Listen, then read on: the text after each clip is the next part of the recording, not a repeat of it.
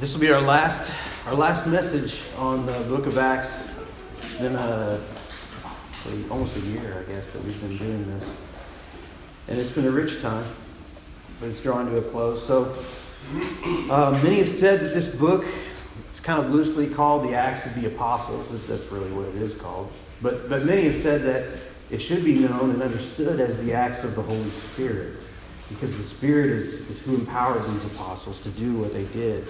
And Jesus, just before he ascended to heaven, promised the disciples that the Spirit would come, that they would receive power. Not too many days later, the Spirit did come like a wind into the house at Pentecost, and the world was changed forever. And what we see in the rest of the book is this, that the Holy Spirit leads and empowers the apostles to spread the gospel in thought, in word, and in deed. The apostles, this morning we're going to look at how the Spirit guided and empowered these men and women in thought and word and deed, and how he promises to guide and empower us today. Let's pray. Father, we come to you this morning and we thank you for your word.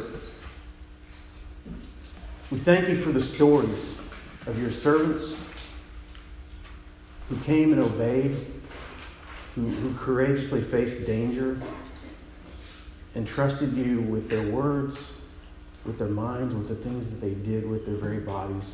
And Father, we pray that you'll teach us, that you'll change us, that you'll penetrate our hearts, and that these words will bring fruit from us. In Jesus' name, amen. So, from Acts 1, I'm going to start with Acts 1 and sort of treat these few verses about Jesus' last words to the disciples before he left. I'm going to treat that as the focal passage. And then I'm going to skip over and hit chapter 2 just briefly. Hear the word of the Lord. In the first book, O Theophilus, I have dealt with all that Jesus began to do and teach until the day when he was taken up, after he had given commands through the Holy Spirit to the apostles whom he had chosen. He presented himself alive to them after his suffering by many proofs, appearing to them during 40 days, and speaking about the kingdom of God. And while staying with them, he ordered them not to depart from Jerusalem, but to wait for the promise of the Father, which he said, "You heard from me. For John baptized with water, but you will be baptized with the Holy Spirit not many days from now." So when they had come together, they asked him, "Lord, will you at this time restore the kingdom to Israel?" He said to them, "It is not for you to know times or seasons that the Father has fixed by his own authority, but you will receive power when the Holy Spirit has come upon you, and you will be my witnesses in Jerusalem and in all Judea and Samaria and to the end of the earth." And when he had said these things, as they were looking on, he was lifted up, and a cloud took him out of their sight. Well, skipping forward into chapter 2. When the day of Pentecost arrived, they were all together in one place. And suddenly there came from heaven a sound like a mighty rushing wind, and it filled the entire house where they were sitting. And divided tongues as of fire appeared to them and rested on each one of them. And they were all filled with the Holy Spirit and began to speak in other tongues as the Spirit gave them utterance. This is the word of the Lord. Thanks be to God. So I said I wanted to talk about how he guides our thoughts, words, and deeds, but I'm going to switch up the order a little bit. I'm going to start with words, deeds, and I want to close out with the thoughts and what he does with us in thought. So the Spirit guides the words of believers. He guided the words of the apostles. In Acts, the Spirit supernaturally guided the words of the apostles. This should not be a surprise. Jesus promised the disciples in the upper room, and this is a quote, "The Holy Spirit, whom the Father will send in my name, he will teach you all things and bring to your remembrance all that I have said to you." That's from John. He promised that the Spirit would actually remind us of what we needed to remember from what he had said. He was promising those apostles. And at Pentecost, we see by the Spirit first, the believers spoke in languages that they did not learn. This is pure supernatural power of the Spirit, changing what is possible and making these people speak languages that they never actually learned. And there's been a lot of ink spilled on this phenomenon of tongues, but in this particular case at least, these are intelligible human languages because the other people that were around could understand them and say, how is it that they can speak in languages we understand? God empowered it through his Spirit. It's just as simple as that. A miracle, a true miracle. we see next, I want to talk for a moment about some more words. There's a couple significant sermons that we see in Acts. The first one I want to talk about is Peter's sermon at Pentecost. And I love this because Peter clearly explains in his sermon why Jesus had to die, how the scriptures had prophesied it, how God had orchestrated it, and how even guilty ones could be forgiven. The guilty ones who killed Jesus could be forgiven and get redemption. And this was only just a few weeks after Jesus had tried to stop Jesus from going to the cross. Just a few weeks. Peter hadn't gone to seminary and got this figured out in the meantime. What had changed? Well, Pentecost. That changed everything. First, Jesus was resurrected. That woke Peter up to, whoa, there's more to reality than what I understand. But then God sent his Spirit. And it changed what Peter could understand, and it changed the words that Peter was able to say. So he goes from working against Jesus and saying, oh, no, you should not go to the cross. That's wrong. To now he explains to the very people who killed him why it was necessary. It was God's will. You were part of it. And just like we talked about in Sunday school this morning, how can this be, this mystery, that something that's God's will, and yet evil men participated in making it happen? And he's telling in his sermon this mystery, that yes, you're evil, and you killed Jesus, but it was God's will to do it. It's a mystery. Peter couldn't have understood it just a few weeks before, and now he's preaching it with confidence and clarity. Stephen to the Sanhedrin. In chapter 7, we see Stephen. And these men, Stephen was one of the first deacons that were called, and the scripture tells us that these men were full of the Spirit. And Stephen gets up there and preaches to the Sanhedrin. A sermon a lot like Peter's, but longer. And he goes through this history of Israel and how all through history of Israel, the prophets and the people who speak for God are persecuted. And then just as he's getting ready to bring his concluding points, they decide to kill him. But the Spirit gave him the courage to stand before them and preach to the preachers. He's preaching to the Sanhedrin. The Spirit filled him with the peace and the gentle love of Christ to forgive them even as they killed him. And this is remarkable. The Spirit changed what is possible for Stephen so that he could stand there knowing he was about to be killed and speak words of forgiveness and grace to these people. The Spirit allowed him even to see heaven, and then allowed him to go to sleep and die peacefully even while he was being violently killed. This is a violent killing. This is throwing rocks at someone to destroy their body. And the scripture just records that he went to sleep. This is the Spirit's work. Later in the book, we see Paul. He goes to Mars Hill in Athens. Paul does many things, but in one of the messages I wanted to call out, he's speaking to Gentiles. He's speaking to completely unbelieving people, pagan people. But in the wisdom that the Spirit has given to him, he's speaking to them. And remember that he complimented them first on their interest in religion and spirituality. And he met them where they were. So he's not bringing deep Jewish religious arguments to them. He's meeting them where they are in reality and saying, yes, spirituality is good. Let me talk to you a little bit more about spirituality. Let me help you understand a little bit more than what you already do. He even used the words of a pagan poet to help make his point, which is remarkable to us to think about. The words of a pagan poet have made it into the scripture that we call God-inspired. Yeah, God can give truth to people outside of Judaism or Christianity. Everything in Scripture is true, but that doesn't mean not everything outside of Scripture is not true, right?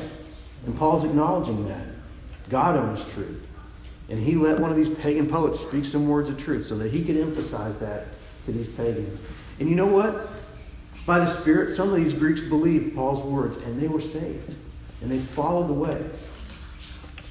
We see also, talking about words and this theme of words, we've seen the tongues, we've seen sermons. God also used letters. He used sermons and speeches and conversations, but he also used letters written words that could be carefully considered and then distributed and shared. And letters have an extremely important role in spreading the gospel and these truths. One letter I want to talk about briefly, from the Jerusalem leaders to the Gentile believers, was a letter to explain, you don't have to be Jews to be Christians.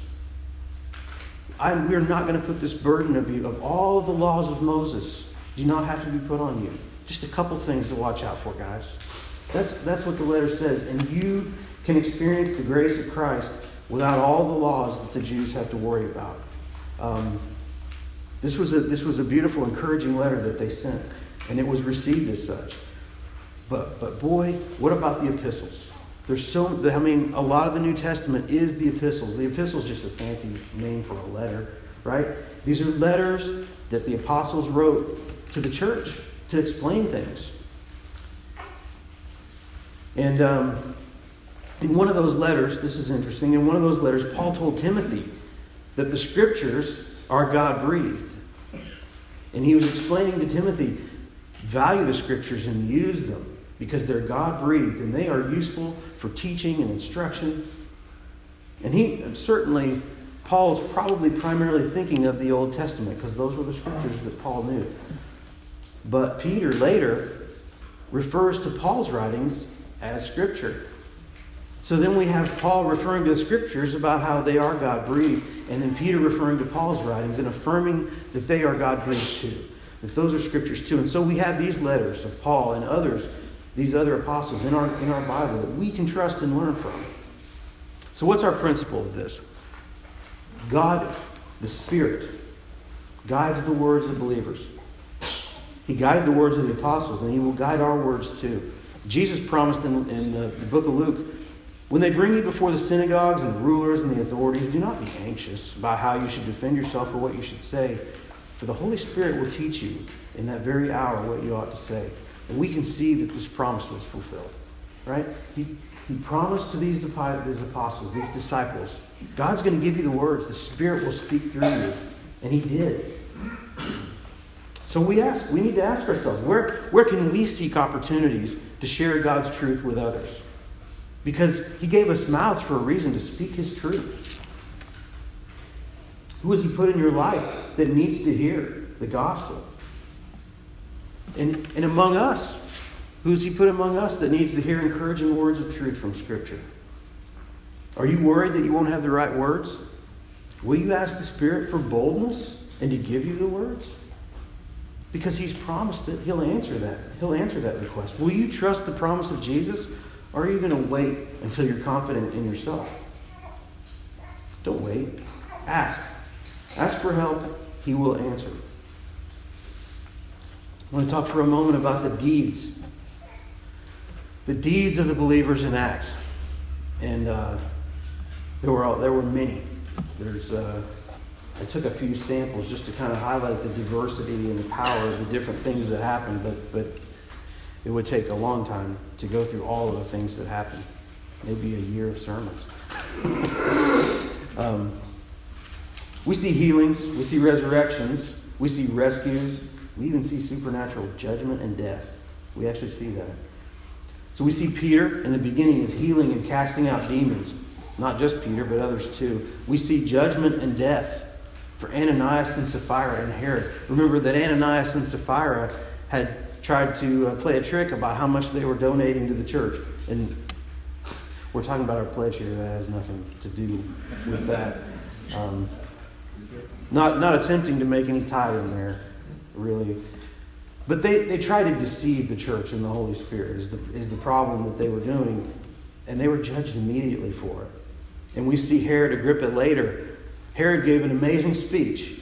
And the people praised him and said, boy, isn't this just like the words of God himself? Or the words of a God? And Herod, he didn't say anything. He failed to correct them. He failed to say, no, I'm not a God. And God judged him for it. And he died immediately. It's amazing. We see this supernatural judgment and death. But then on the opposite side, we see Peter raising Dorcas. She was dead, and he went. And with the power of the Spirit, he raised her back. and delivered her back to her people. We see Paul raise Eutychus when he fell from the window and died. And Paul raised him back through the power of the Spirit. We see when Paul was on the ship and he told them, you're all safe with me. None of you is going to be lost in this. We're going to have a wreck, but you're not going to be lost. And it was true. The Spirit saved every single person on that ship from dying in that wreck. Then when they were on the shore, Paul was saved from a snake bite. A poisonous snake had bitten Paul, and it didn't even affect him. And he went on about healing the sick, doing miracles all over Malta. We see the Spirit guiding the steps of Paul, away from this area and toward this area. Paul says that the Spirit stopped him from visiting the certain area he was getting ready to go to. And he wanted to go to there, and he tried to go there, but the Spirit blocked him. And yet, we see that all through his last missionary journey, he knows he's going to Jerusalem. He's called to Jerusalem. And everyone, all the humans are saying, bad idea, Paul. Even prophecy saying, if you go to Jerusalem, you're going to face persecution there. You're going to be bound and taken. And Paul said, but that's where I have to go. The Spirit's told me I'm going to Jerusalem. We see this is a practical thing, but I want us to pay attention to it because we can get lost in the very big and dramatic things and forget the practical. But we see Paul and Aquila and Priscilla as they're doing their ministry, they're doing deeds. The deeds they're doing, among other things, are they're working.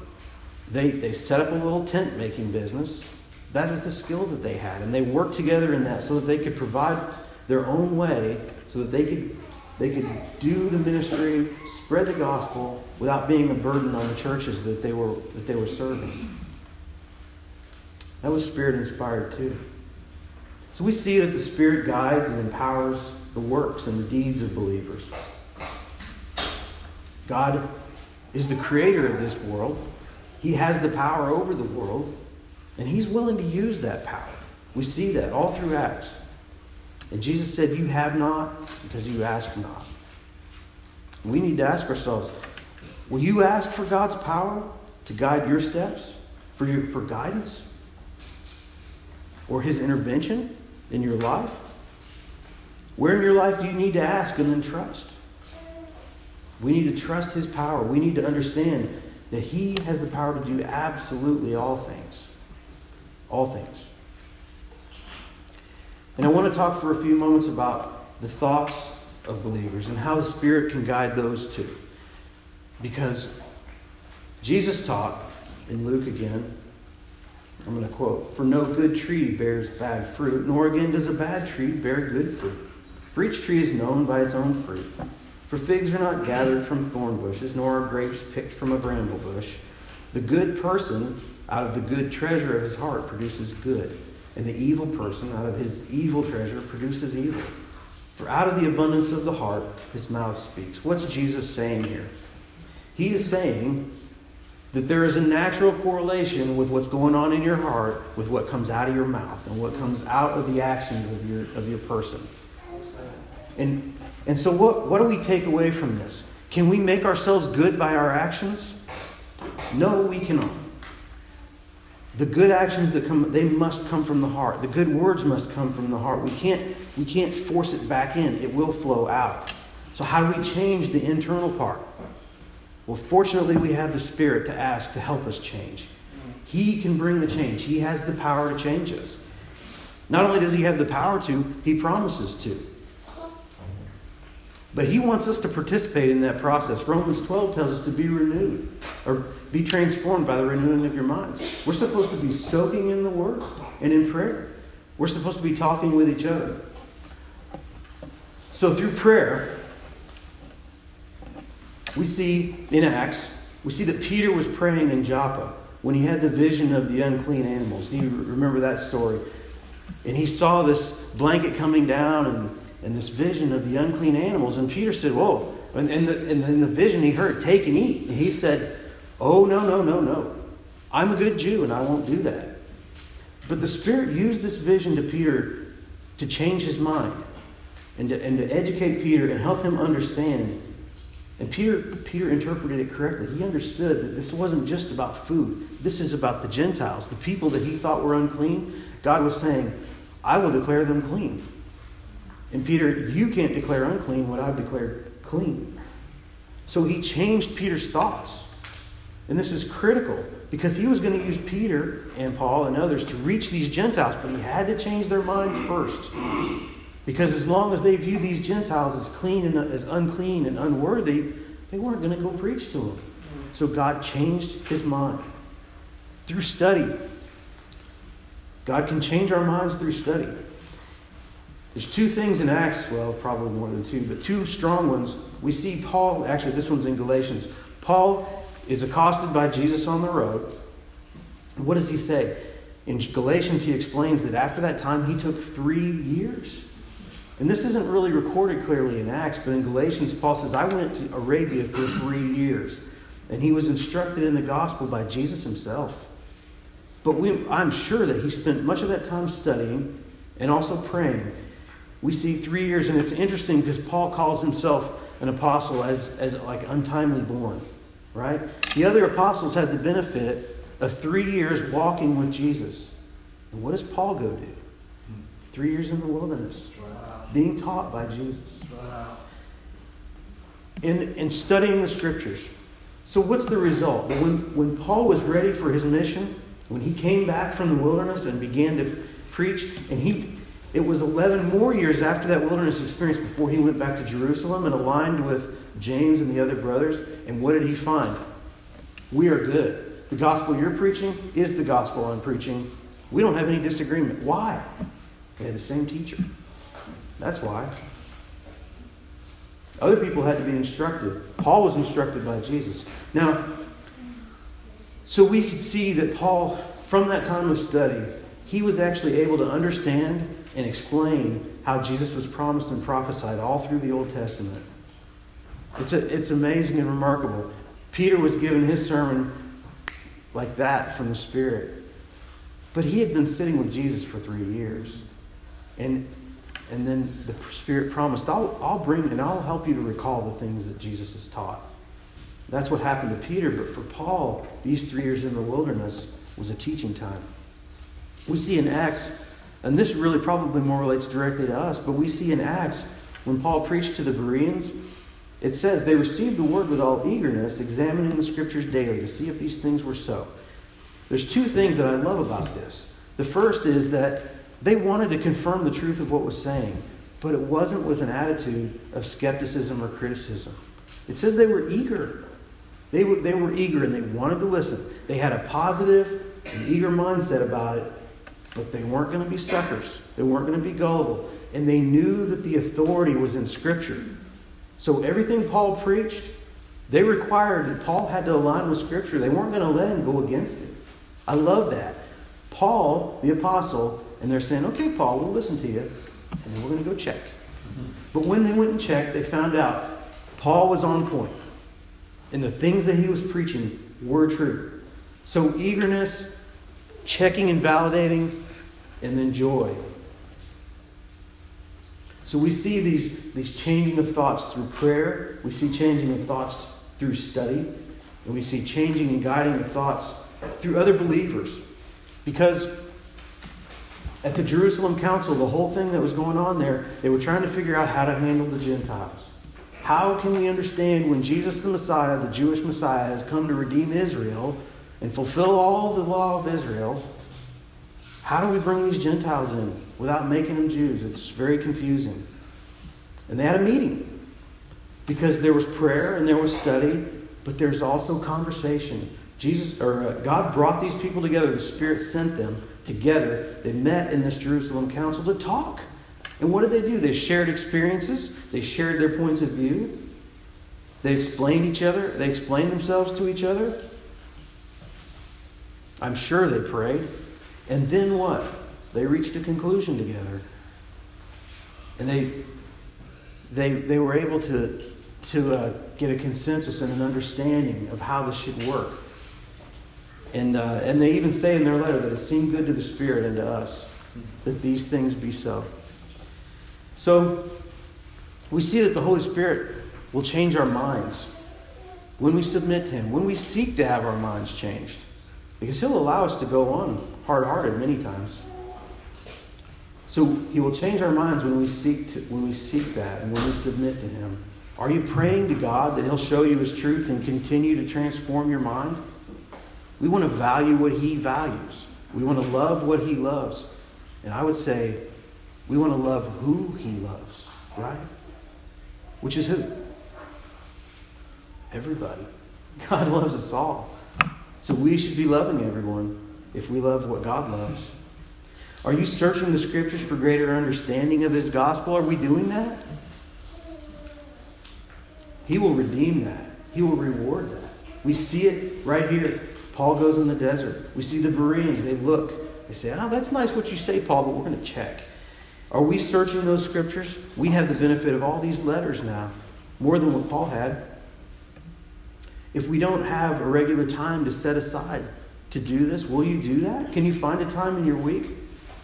This is a priority. It must be. Are you talking to other believers about these truths? Just like the Jerusalem Council, these men got together and talked to each other. And the Scriptures tell us we should be exhorting one another. We should be encouraging one another with the truth of Scripture. We want to say hi. We want to say, how's it going? And we want to say nice things. And those are good.